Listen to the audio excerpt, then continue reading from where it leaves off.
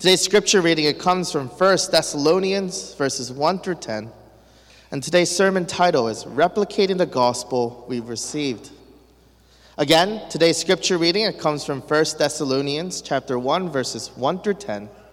And today's sermon title is Replicating the Gospel We've Received. This is God's holy and inerrant word, starting in verse 1. Paul, Silvanus, and Timothy, to the church of Thessalonians in God the Father and the Lord Jesus Christ, grace to you and peace. We give thanks to God always for all of you, constantly mentioning you in our prayers, remembering before our God and Father your work of faith and labor of love and steadfastness of hope in our Lord Jesus Christ. For we know, brothers, loved by God, that he has chosen you, because our gospel came to you not only in word, but also in power and in the Holy Spirit and with full conviction. You know what kind of men we've proved to be among you for your sake, and you became imitators of us and of the Lord, for you received the word in much affliction with the joy of the Holy Spirit, so that you became an example to all the believers in Macedonia and Achaia. For not only has the word of the Lord sounded forth from you in Macedonia and Achaia, but your faith in God has gone forth everywhere, so that we need not say anything. For they themselves report concerning us the kind of reception we had among you, and how you turned to God from idols to serve the living and true God, and to wait for his Son from heaven, whom he raised from the dead, Jesus, who delivers us from the wrath to come. This is the word of the Lord. With that, let me just share an introduction for today's guest speaker, Pastor Rob Edwards. He served in university ministry for 11 years with RUF at the University of Georgia until 2010. Afterwards, he served as a church planter and an associate pastor and a pastor of Mercy Presbyterian Church in Forest, Virginia for about 9 years. And now, he serves as an associate professor of pastoral theology at Westminster Theological Seminary.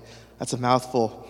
And what is he doing? He primarily teaches on preaching, evangelism, missions, church planting and growth, and ethics. And of course, I had the privilege to be able to sit under his preaching as well as his teaching during my years at Westman. He has this vibrant and magnetic personality. He's wonderful to listen to.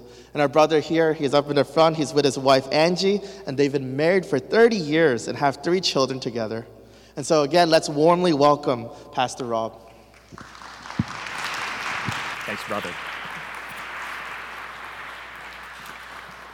Thank you for that warm greeting. It's good to see Nick again, and good to meet a number of you as I arrived, and some to get reacquainted with who I haven't seen in many years.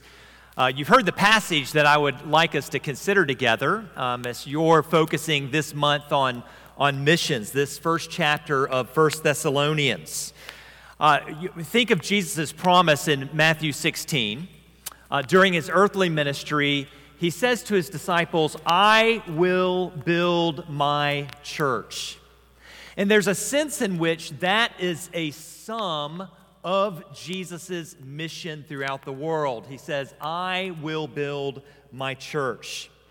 And the church that he builds serves to further extend his mission throughout the world. And that's what I want us to consider as we look at this passage in 1 Thessalonians chapter 1. Let me provide a little bit of context for this letter in 1 Thessalonians. In Acts chapter 17, we have an account of Paul's first ministry in Thessalonica, to whom this letter is written. Christ is proclaimed. People believe the gospel. They are gathered in the church. But there's also a response from the world, you might say, from those who do not believe, from those who resist the message that Paul proclaimed. And you find this recorded by Luke, who's the author of Acts, in Acts chapter 17. People say, these men who have turned the world upside down have come here also. Turning the world upside down. The status quo of Thessalonica has been disturbed through the proclamation of the gospel and the establishment of the church that Jesus has promised to build.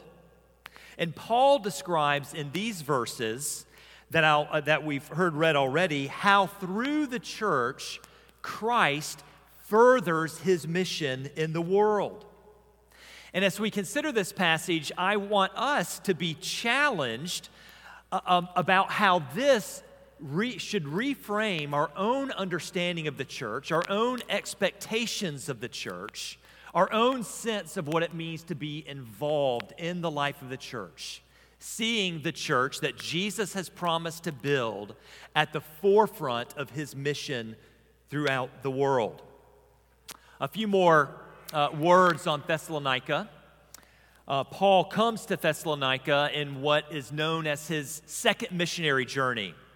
If you know anything about Paul's missionary journeys described in Acts, they're these circles where, again, his ministry and the gospel moves further and further out into the world. And as Paul arrives in Thessalonica, it's really the first entrance of the gospel into Europe.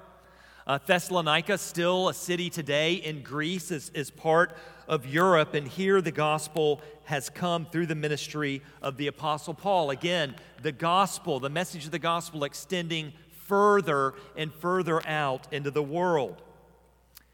Many Bible scholars believe that this letter, 1 Thessalonians, is actually Paul's very first letter. Though it doesn't come first of his letters as they're collected in the New Testament, many believe this is his very first letter written to this church in Thessalonica, probably written within a year or maybe just after a few months after his ministry there. And so the point I want to stress is this is a brand new church to which he writes, with rather new believers to which he addresses this letter. A new church, young believers who are now joined to Christ and his mission. Listen to how F.F. Bruce, who's a renowned New Testament scholar, describes this young church in Thessalonica. He says this: "From the beginning, they functioned as a missionary church." From the beginning, he says, they functioned as a missionary church. And in view of this opening chapter to this young church, I want us to ask, what is necessary for us as a church if we also are to serve this wider mission within the world? That the word of the Lord might sound forth from you as it does the church in Thessalonica, as Paul says in verse 8. The word of the Lord, the message of the gospel, what God has done in Jesus Christ that we might be reconciled to him. This word implants certain patterns in the lives of those who belong to the church. Those who receive the message, receive it, Paul says, not only in word, but in the power of the Holy Spirit, as he says in verse 5. Maybe an illustration would help here. Think of DNA. This polymer made up of many molecules that creates this double helix strand, something that's invisible to the naked eye. Yet you receive it from your biological parents, and it determines all of the primary characteristics and traits that you have. It replicates itself once it is received. It makes you who you are. Though inward, though hidden, though not visible to us, it becomes obvious in inescapable ways, for better and for worse. Right? Determining various characteristics, various physical traits, and therefore various abilities and limitations, traits that will be replicated. And we can think about that as an illustration for how the Apostle Paul describes the impact of the gospel. When the gospel is implanted in that way, it replicates. And that's how Paul is describing how the gospel has changed this group of people in Thessalonica gathered in this church. Gospel traits that are reproduced and serve to further the mission of Christ throughout the world. And that's what I want us to focus on as we look more carefully at this passage, how the life of the church replicates the gospel it's received and then reproduces a ministry that impacts the world both near and far. But first, in order to be replicated, if we're to replicate the word of the Lord, this word of the gospel as Paul describes it, it must first be received. And Paul describes that reception by these believers in Thessalonica. Before the gospel can be worked outward from the church, it must be worked deeply within the life of the church. And this is our first point. To replicate the word of the Lord, it must first be received.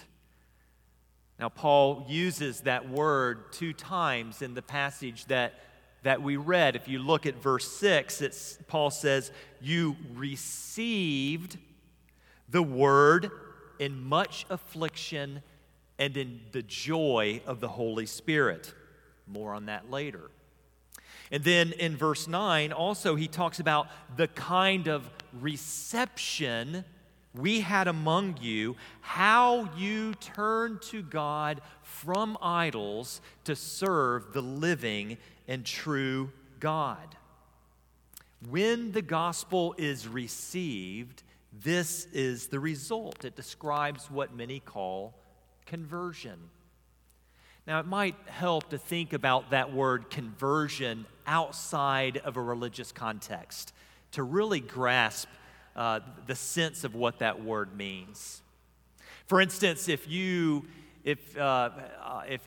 need to convert one set of measurements from one system, say the imperial system of measurements in feet and yards and miles, to centimeters, meters, kilometers, and so forth, the relationship between those measurements in those two systems is entirely different. I always have to look this up. Maybe you do too.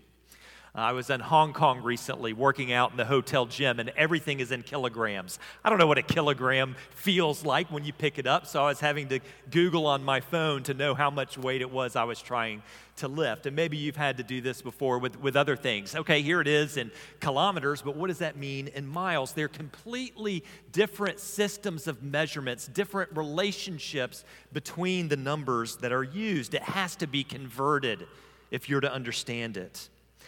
And I think that should help us understand the nature of conversion as Paul speaks to it here in 1 Thessalonians. If you look at verse 9, conversion means an entirely new way of relating to the things of this world. You adopt an entirely new system with entirely different relationships, which Paul describes of in terms of turning to God from idols to serve the living and true God. In verse 6, Paul describes how they've become imitators. But you see, to become imitators of Paul, to become imitators, as he says, of the Lord, we can no longer imitate the world and its idolatry. Right? There must be conversion, a new way of relating both to God and the things of this world. I think we can tend to look at idolatry as a practice of the ancient world which was due to ignorance. Right? We live in a modern world. We understand the workings of the world, the powers that are in play. But in the ancient world, there was ignorance of those things. And so they had to turn to these gods that they created to bless them, to protect them in a world over which they had little control. And of course, there's a sense in which that is true when it comes to ancient idolatry and how it functioned. But the question is, have things really changed so much with us? Are things truly different? As an illustration, think of technology for a minute. Maybe you've watched one of the Apple events where new products are revealed, right? They're typically streamed, and if you've ever tuned into one of these, it's amazing how much like a worship service those events are. Right? There's music, and people are gathering. Various people speak from up front, and there's a revelation of new products. Praise is offered in view of what has been revealed. Well, why? Why do such events capture so many people's attention? Well, it's because we believe these things will bring blessings to our lives. And if we don't have them, we fear that we might be judged and condemned, left without. And it's important for us to see that idolatry is not merely an ancient practice. It's actually the function of every human heart when turned away from the true and living God. As we put the things of His creation in His place, anything we exalt, anything we long for its blessing or fear its curse functions as a god in our lives. It may be tangible. It may be a person you live to please, or that product that you just must have. It may be something intangible, some ambition that you pursue, or affection or acceptance that you must have. And these things govern the way you live your life. Foremost in your thoughts, ordering what you do throughout your days. All of us are shaped by what we worship and serve. We are converts to those things. Scripture has a lot to say about idolatry. Psalm 135, for instance, describes idols of silver and gold. In other words, whatever you value, whatever you attribute or consider as wealth. But the psalm says this, that they do not speak, they do not see, they do not hear, nor is there breath in their mouths. In other words, they are not alive. And the psalmist goes on to say that those who make them shall become like them, and so with all of those who trust in them. In other words, if your idols are not living, they can never bring you life. They will only consume your life. In contrast to this God who is proclaimed by Paul as the living and true God. Do you serve idols which simply consume your life? Or do you serve the true and living God who brings you into the life among His people that you might serve His mission? This is what changes us when we turn to the living and true God. That is when the world begins to be turned upside down. And these things we once worshiped and served, these things we once lived for, begin to take their proper place in our lives. You have a new ambition found in the true and living God and His works throughout the world. And we have to ask ourselves, is that evident in our own lives? Is that evident in your life? Well, it was among the Thessalonians. Again, these young believers. Others took note. And here's the report that began to spread out from this church in Thessalonica. Verse 9, once again, The report was how you turned from idols to serve the living and true God. There is no spreading report apart from that revolutionary change in our lives. No spreading report outside of the church apart from that revolutionary change in the lives of those who belong to the church. And might this be a reason that the church's witness becomes weak? Because we claim to worship and serve the true and living God, but our lives are actually governed by many other idols that are adored by those in the world around us. Nothing is turned upside down. Not much difference is evident. To replicate the word of the Lord, it must first be received. And then, when the word of the Lord is received in this way, deeply in this way, it begins to be reproduced within the life of the church. And this is the second point. Once that word of the Lord, the word of the gospel, is received, it begins to be reproduced in the life of the church. Again, think of DNA. It's received, and then it's reproduced. Paul describes how they become imitators of us and of the Lord, verse 6. And then in verse 7, he says, so that you became examples.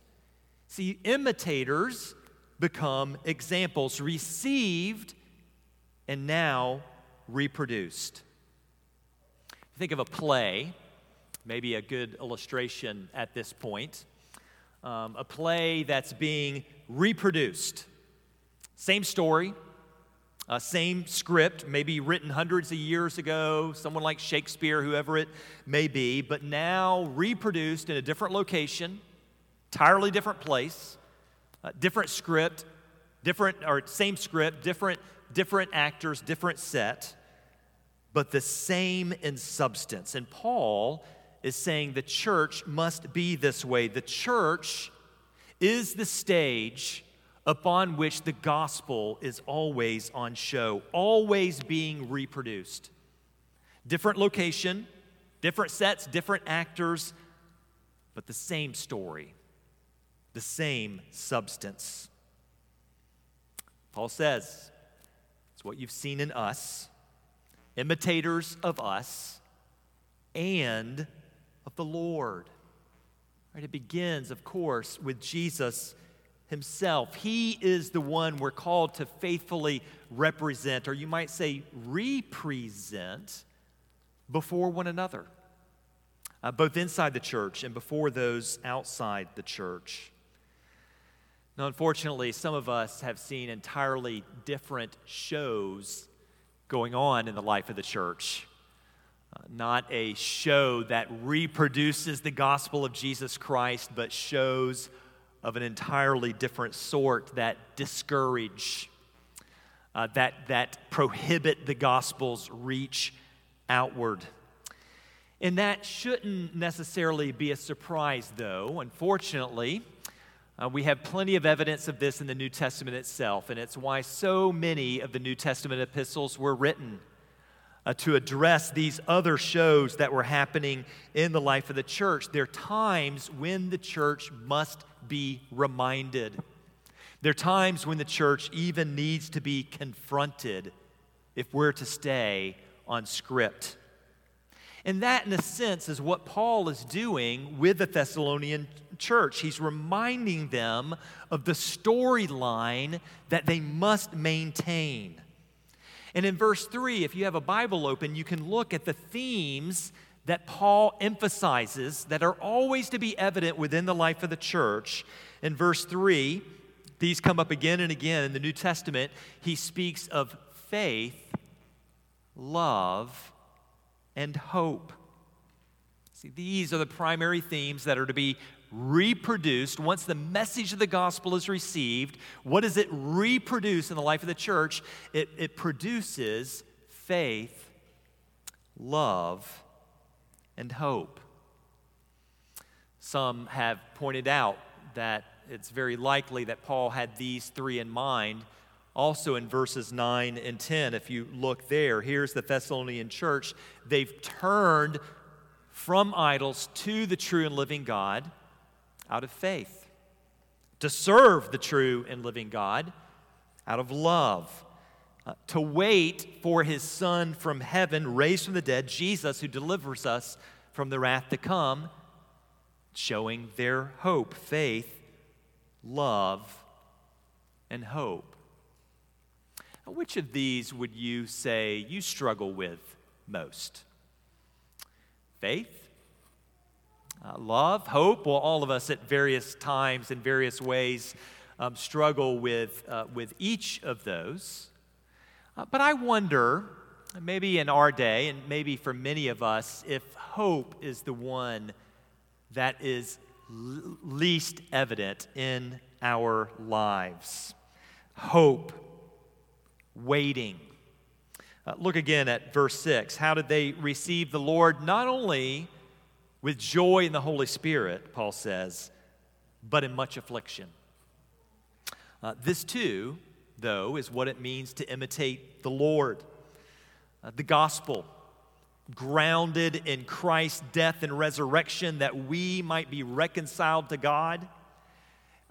Those afflictions that he endured will be reflected in the lives of his followers. See, if we're to imitate the Lord who suffered before entering into his glory, who experienced humiliation prior to his exaltation to the Father's right-hand side, then we too can expect those things in our own lives. Suffering before glory, always on show in the Christian life, something that often makes it hard for us to live with this hope and joy in the Holy Spirit that Paul describes here. 1 Corinthians 4, verse 9, Paul talks about his ministry as an apostle, and he says this. He says, God has exhibited us apostles as last of all, like men sentenced to death, he says, as a spectacle to the world. That word spectacle in Greek, which Paul is writing is the same word for theater. A show of death before the world, yet with the hope of the resurrection. You see, those afflictions that you experience, which may challenge your hope, are actually part of the gospel being experienced because it reproduces the life of Christ in us, who forsook, right, the shame of the cross as he looked to the joy that was set before him. And that hope of the gospel is absolutely essential in our witness to the world. Do others see your hope even in the midst of affliction? Do your children see your hope and your joy in the Holy Spirit even in the midst of hardship? Do our neighbors see that? Lives that witness to the truth of the gospel in faith, love, and hope, turning the world upside down because it's so different from what others place their hope in. We may think we need to get to a place of strength before we can participate in missions. We need to get it all together here if we're to be able to do any good out there. And that can be true for churches as well as for individuals. When all is stable here, then I can better serve there. But you see, that actually misses the point. Because it's not in our strength, but in our weakness that we bear witness to Christ through faith and love and hope. Remember that quote from F.F. Bruce. I mentioned at the beginning this young church, new believers. From the beginning, he says, the church in Thessalonica functioned as a missionary church. From the beginning, not when they had it together. And you see here what goes forth from them out into the world in verse 8. Yes, the word of the Lord sounds forth from you, the message of the gospel. But not only that, he says, but also, Paul says, your faith in God has gone forth everywhere. God's word, in combination with your response of faith, serves the mission of the church as the gospel goes outward, the truth of which is demonstrated in your response of faith, love, and hope. And the end result is the replication of ministry that reaches further than we could possibly see or imagine. And this is the last point. The example, Paul says in verse 8, their example sounds forth. See, Paul is setting their experience, even their trials and afflictions, within this larger story of the gospel's advance outward despite all opposition, even in the face of trials and afflictions. Affliction, tribulation, whatever form that takes, is not simply something you must endure. God uses it to extend the ministry of the gospel outward as you live by faith with great hope in Him. Others see your joy in the Holy Spirit. Others see your hope as you wait.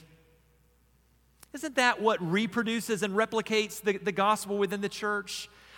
In the churches I've served in the past, I've seen this when members who are dearly loved in the life of that church suffer and endure such great things, and others, and maybe you've seen this in this church, and you see them and you see their response of hope and faith as they endure that trial, and it's a reminder of the power of the gospel and the reality of the Holy Spirit's presence with them if they can endure such a thing.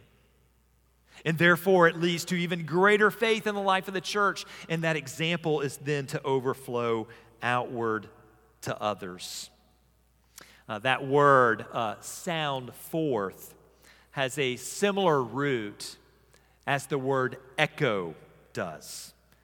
And that, in effect, is what Paul is describing here. If you think of an echo, it's a report that reverberates further than your own voice could possibly take it, right? Your voice isn't strong enough to allow it to carry so far, but this echo, because of other factors, enables your voice to carry much further. And Paul is saying the gospel sounding forth from the church functions like that. It is like an echo. Paul says these reports sound forth further than his own ministry.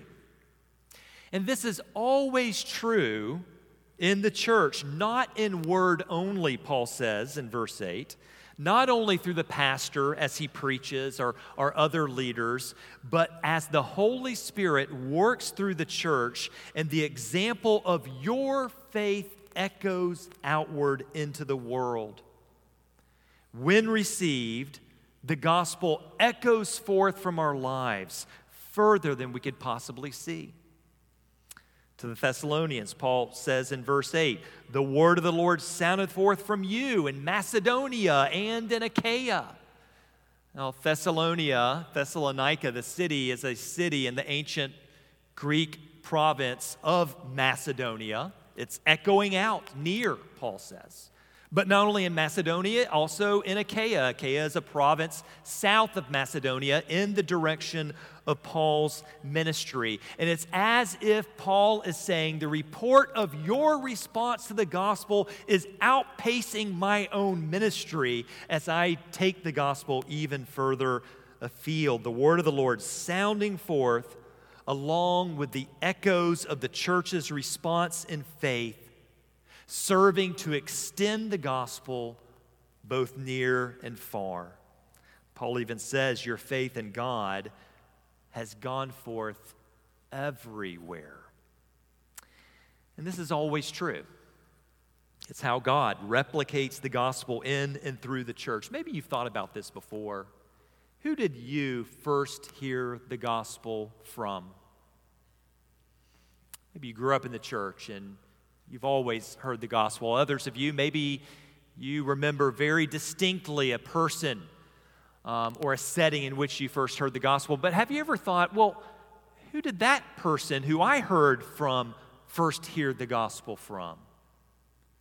And what about them? How did they first hear the gospel? And the person before them, reaching further and further back, echoes that have extended out from the ministry of Jesus and his apostles.